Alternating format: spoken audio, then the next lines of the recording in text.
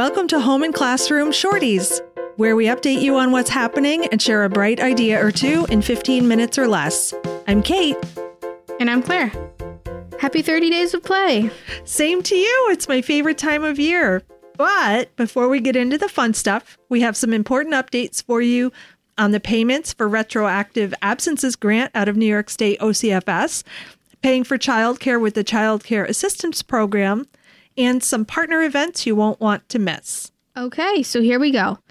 In October, the Office of Children and Family Services began accepting applications for the retroactive absences grant.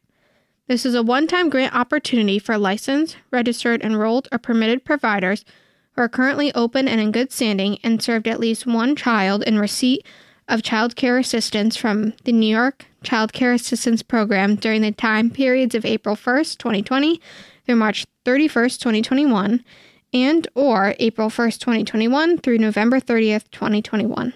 That's right. And I recently had the opportunity to sit in on a webinar about this grant opportunity, and here is what I learned. Unlike the other grants that have been coming out, this one does not have an open application portal. Providers who are eligible received a direct application link in their email. If you believe you should have received this invitation to apply, check your junk and spam folders for an email that came from pop@ocfs.newyork.gov. This link is specific to you and shouldn't be shared. So if you got one and your friend didn't, please don't share. There is an email address to send in questions to get things sorted out, and we'll share that in the show notes. I also learned that the application portal works best with Microsoft Edge or with Chrome.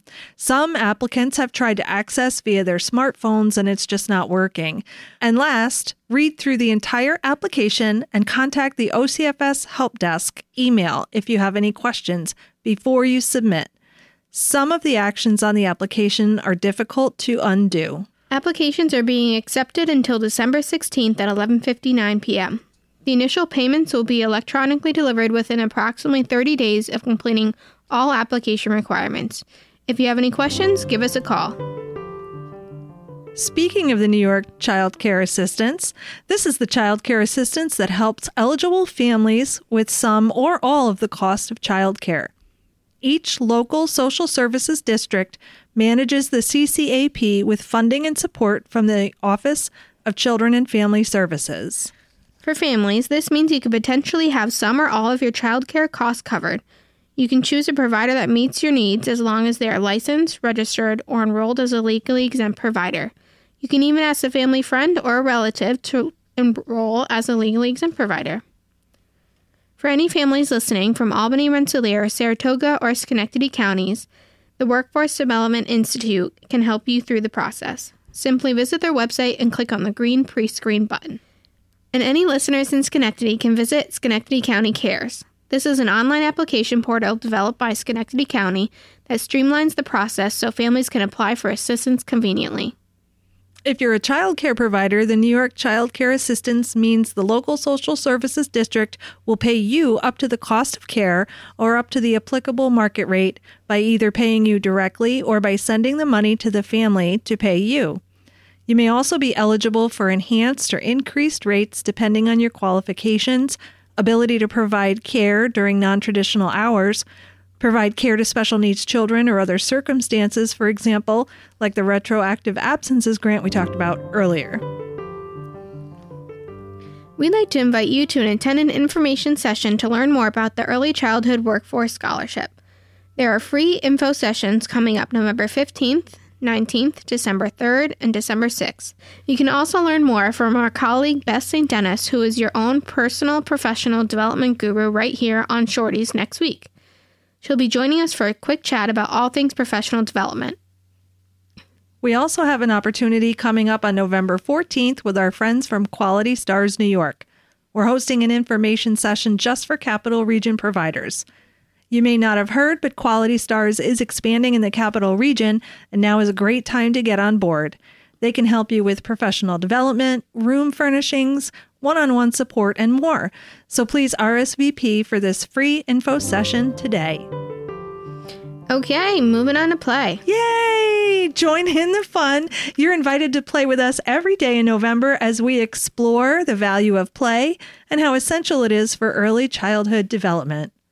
Follow along with our interactive 30 Days of Play calendar on our website or on our Facebook page for some playful inspiration. All month long, you'll find entertaining tip cards, fun-filled recipes, and more. And now for some bright ideas. Our first bright idea comes from the Home and Classroom magazine toy issue. Check out the article, What Makes Story Stones Shine, and make your own story stones. Story stones can be painted with pictures of familiar book characters or random items that children recognize and that might inspire them to build a story. Animals, vehicles, a birthday cake, balloons, trees, a rainbow, different forms of weather, faces with feelings, or planets are all great stones to start with. The sky is the limit.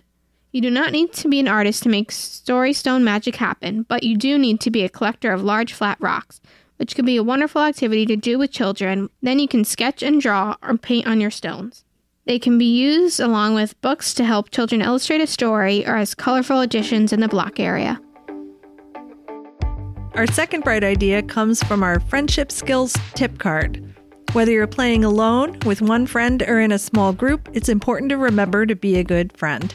Tip 1. Set up a successful play experience by pairing two children so that you have the opportunity to point out and celebrate the positive behaviors you observe.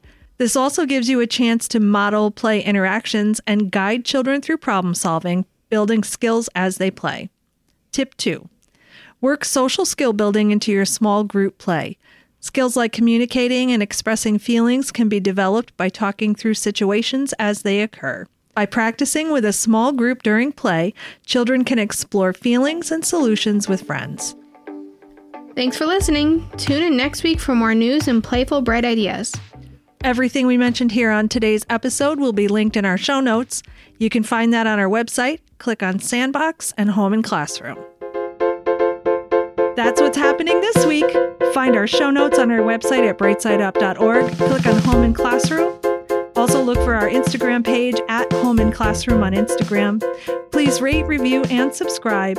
Thank you for listening. By doing so, you're helping to create a world where all children are understood.